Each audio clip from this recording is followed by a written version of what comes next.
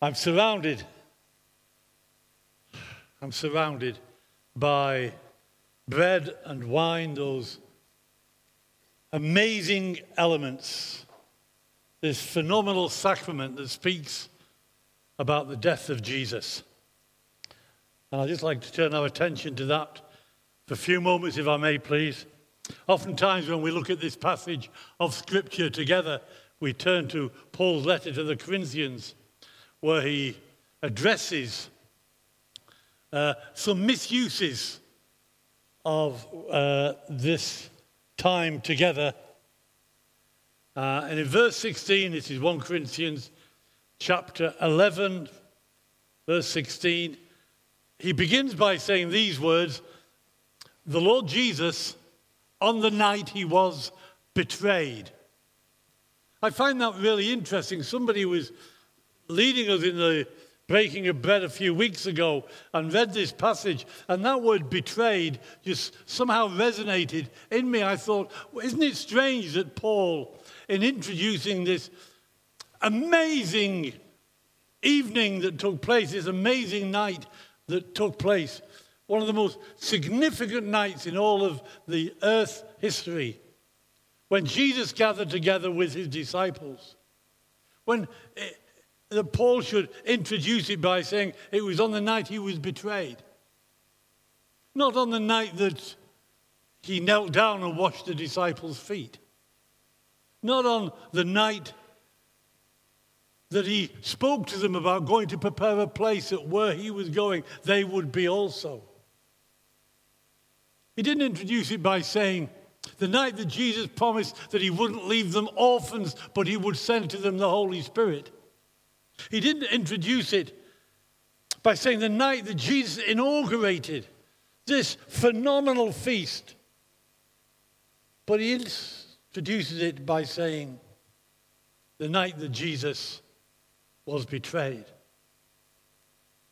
Betrayed. The night he was betrayed. Betrayed is a big word. Betrayed is a big word. It speaks about the breaking of friendship, the fracturing of loyalty and truth. It speaks of the severing of friendship. It speaks about a violation of a covenant. The night he was betrayed. It was during this meal that Jesus says these words, "One of you will betray me." To his closest 12.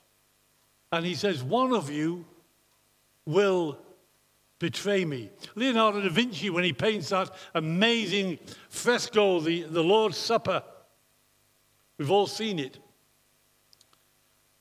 That painting by Leonardo da Vinci shows the moment that Jesus has just said those words. That's what he depicts in the fresco. And the shock and the horror that's upon the faces of his disciples, the fresco shows him turning to one another saying, "What?" Matthew's gospel says one by one they begin saying, "Surely not me, Lord. Surely not me, Lord. Surely not me, Lord." One by one they say that. Until it comes to Judas, and Judas, the one who betrayed him, said, "Surely not me, Rabbi." He doesn't call him Lord. He just calls him teacher. Many people think Jesus is a wonderful teacher, but the issue is not about him being a great teacher, that he was, but it's about him being Lord. This meal, this covenant feast, is about him being Lord. And once he stops being Lord, there's no telling what you will get into. There's no telling what we will let ourselves get into. The things that we will allow into our lives when he ceases to be Lord. Because if he's not Lord of all, he's not Lord at all. When I became a Christian, it was not that I invited Jesus into my life. So often we talk about, would you like to invite Jesus into your life? It's not that Jesus wants to get into my life. He wants me to get into his life. Jesus is Lord. His invitation is, deny yourself, take up your cross, follow me. And he was going to the cross where he was going to die. Because he is Lord. And we can't play fast and loose. I don't know if that translates into Portuguese well. We can't compromise on his lordship. This is a covenant meal, and we must be those who ensure that we walk out in covenant faithfulness and loyalty, our commitment not only to God, but to all those we have joined ourselves to in this body of believers. Welcome those who are becoming new members. Welcome those who are becoming new members. Please understand, you come, and in becoming a member of this family, you take upon yourself a covenant responsibility to the people within this family. Back to 1 Corinthians 11:16. Where were we? The Lord Jesus, on the night he was betrayed, took bread, and when he had given thanks, he broke it and said, "This is my body, which is for you. Do this in remembrance of me." And in the same way, after supper, he took the cup, saying, "This cup is the new covenant in my blood. Do this whenever you drink it in remembrance of me. For whenever you eat this bread and drink this cup, you proclaim the Lord's death until he comes." It's interesting. It's not about the resurrection right now. It's just about what he paid, what he did upon the cross. You're proclaiming the Lord's death. What he suffered, what he went through, his body broken, his blood shed. This meal is a remembering, a recalling. It's a portrayal of the death of Jesus and the price he paid for each one of us. His body broken, his blood shed. That's what this means. It's wonderful. 600 years before Jesus, the prophet Isaiah, looking down the centuries ahead, prophesied of the Messiah who would come 600 years before Jesus. And in Isaiah 53, he writes these words about Jesus: "There was nothing beautiful or majestic about his appearance, nothing to attract us to him. He was despised and rejected, a man of sorrows, acquainted with deepest grief. We turned our backs on him and looked the other way. He was despised and we did not care. Yet it was our weaknesses he carried. It was our sorrows that weighed him down, and we thought his troubles were a punishment from God, a punishment for his own sins. But he was pierced for our rebellion, crushed for our sins. He was beaten so we could be whole. He was whipped so that we could be healed. All of us, like sheep, have strayed away. We have left God's path to follow our own. Yet the Lord laid on him the sin of us all. He was oppressed and treated harshly, yet he never said a word. He was led like a lamb to the slaughter, That's exactly what he was. The Lamb of God. The ultimate sacrifice, the final sacrifice, taking away the sin of the world. He was led like a lamb to the slaughter. And as a sheep is silent before the shearers, he did not open his mouth. Martin Luther said that we all carry the nails of Christ in our pockets because it was our sin that took him to the cross. It was our sin that he paid the price for on the cross. It was not the nails that held him there, but it was his love for you and for me.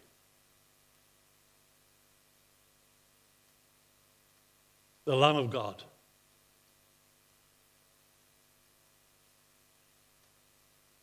Pilate handed him over to the Romans, who mocked him, who beat him, spat upon him, tore out his beard, rammed a crown of thorns upon his head. They scourged him with that flagrum cat of nine tails, that whip with pieces of bone and lead stitched into it. So as the whip came upon his back, it was dragged across his back and opened up the flesh down to the bone upon his back. The psalmist says his back became like a ploughed field. Like a ploughed field. And they drove nails, spikes, through his hands and feet. They crucified him. They crucified him. Here's a word that's lost its meanings over the years. How did the football match go? Oh, we crucified them. No. They crucified him. They lifted him up to die an agonizing death. Isaiah 52 says his face was so disfigured, he seemed hardly human, and from his appearance one would scarcely know that he was a man. So badly beaten. So badly mutilated. We see these pictures of Jesus on the cross, these lovely pictures. Him looking all serene and sweet and looking down lovingly. I want you to know he was a bloody mess. It was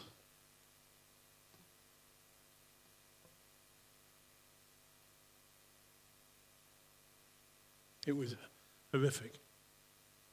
It was horrific. 6 hours, the wrath of God was poured out upon him as he took upon himself the sin of every person on earth, for you and for me. And on the 6th hour, Jesus said, I'm thirsty. And a jar of wine vinegar was there, so they soaked a sponge in it, put the sponge on a stalk of hyssop plant, and lifted it to Jesus' lips. And when he had received the drink, Jesus said, it is finished. And with that, he bowed his head and gave up his spirit. It is finished. It is finished. His final words. But this, it is finished, was not the despairing cry of a helpless martyr. This, it is finished, was not the expression of relief that his suffering was coming to an end. This was not the last gasp of a worn-out life. But this was the declaration on behalf of the divine Redeemer that everything he came from heaven to do was completed. That all that was required, that we could be reunited with God, had been performed. That the full price of our redemption had been paid on the cross by his suffering. It is finished. It is finished. It is completed. Of course, Jesus did not speak English. Most of us in England think that everybody should speak English. I just want you to know that, Portuguese people, we all believe that Jesus should speak English. Oh, well, Jesus did speak English, of course. They translated it back into Aramaic and Greek, but originally I'm sure it should have been English. Maybe not. The actual word that Jesus spoke was not, "it is finished," but in the Greek it is a word called teletestai. Teletestai, just one single word. That's all he said, one word, teletestai. He hangs on the cross and his final word, teletestai. Teletestai. It's an amazing word. It's the only time that this word is used or spoken in the Bible. Never used anywhere else. Teletestai.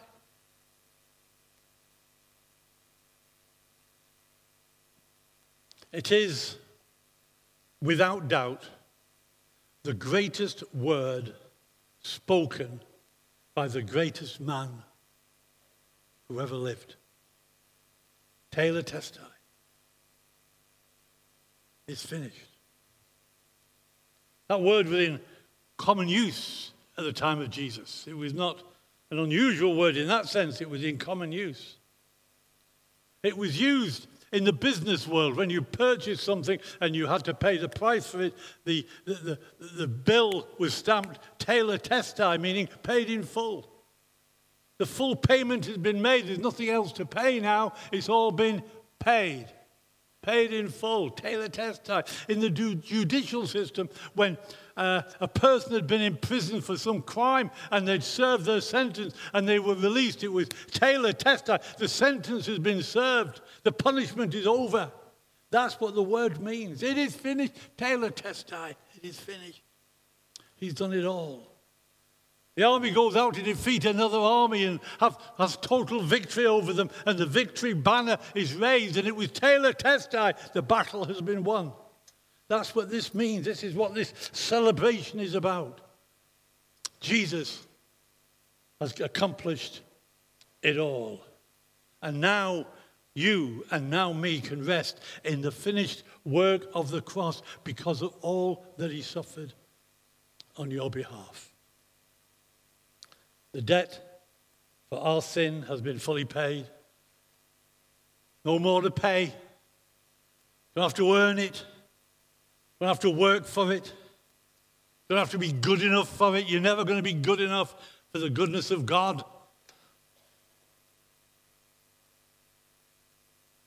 When the angel of death was passing over the Israelites back in Egypt, he didn't go into the house and check out whether the people in there were worthy of being saved. He didn't check up on whether they'd been good enough, whether they'd read the Bible enough, whether they'd given enough in church. They didn't look at anything like that. All they did was this. They came and looked. Was there blood on the doorpost? The price has been paid. There's no more for you to pay. There's no more for you to do, except thank you, God. I acknowledge that by grace and grace alone, I'm here to enjoy this. The price has been paid, the sentence for our punishment and the judgment that we deserved has been served by him. And the battle against the devil and sin and all the enemies of sickness and disease has been fully won. Why? Because he was wounded for our transgressions.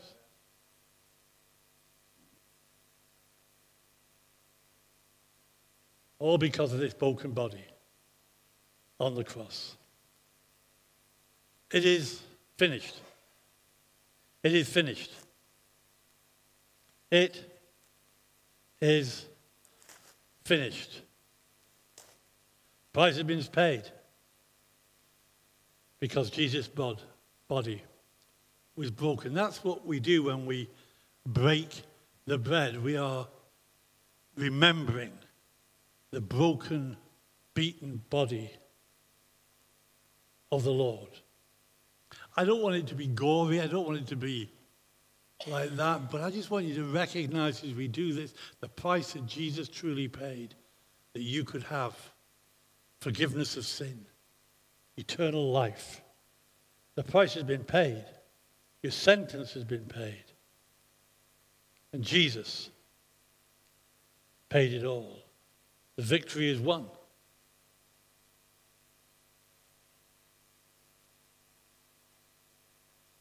This is an amazing covenant meal. The Bible tells us that when we come and do this, we should do it in a thoughtful way. We shouldn't just take it lightly.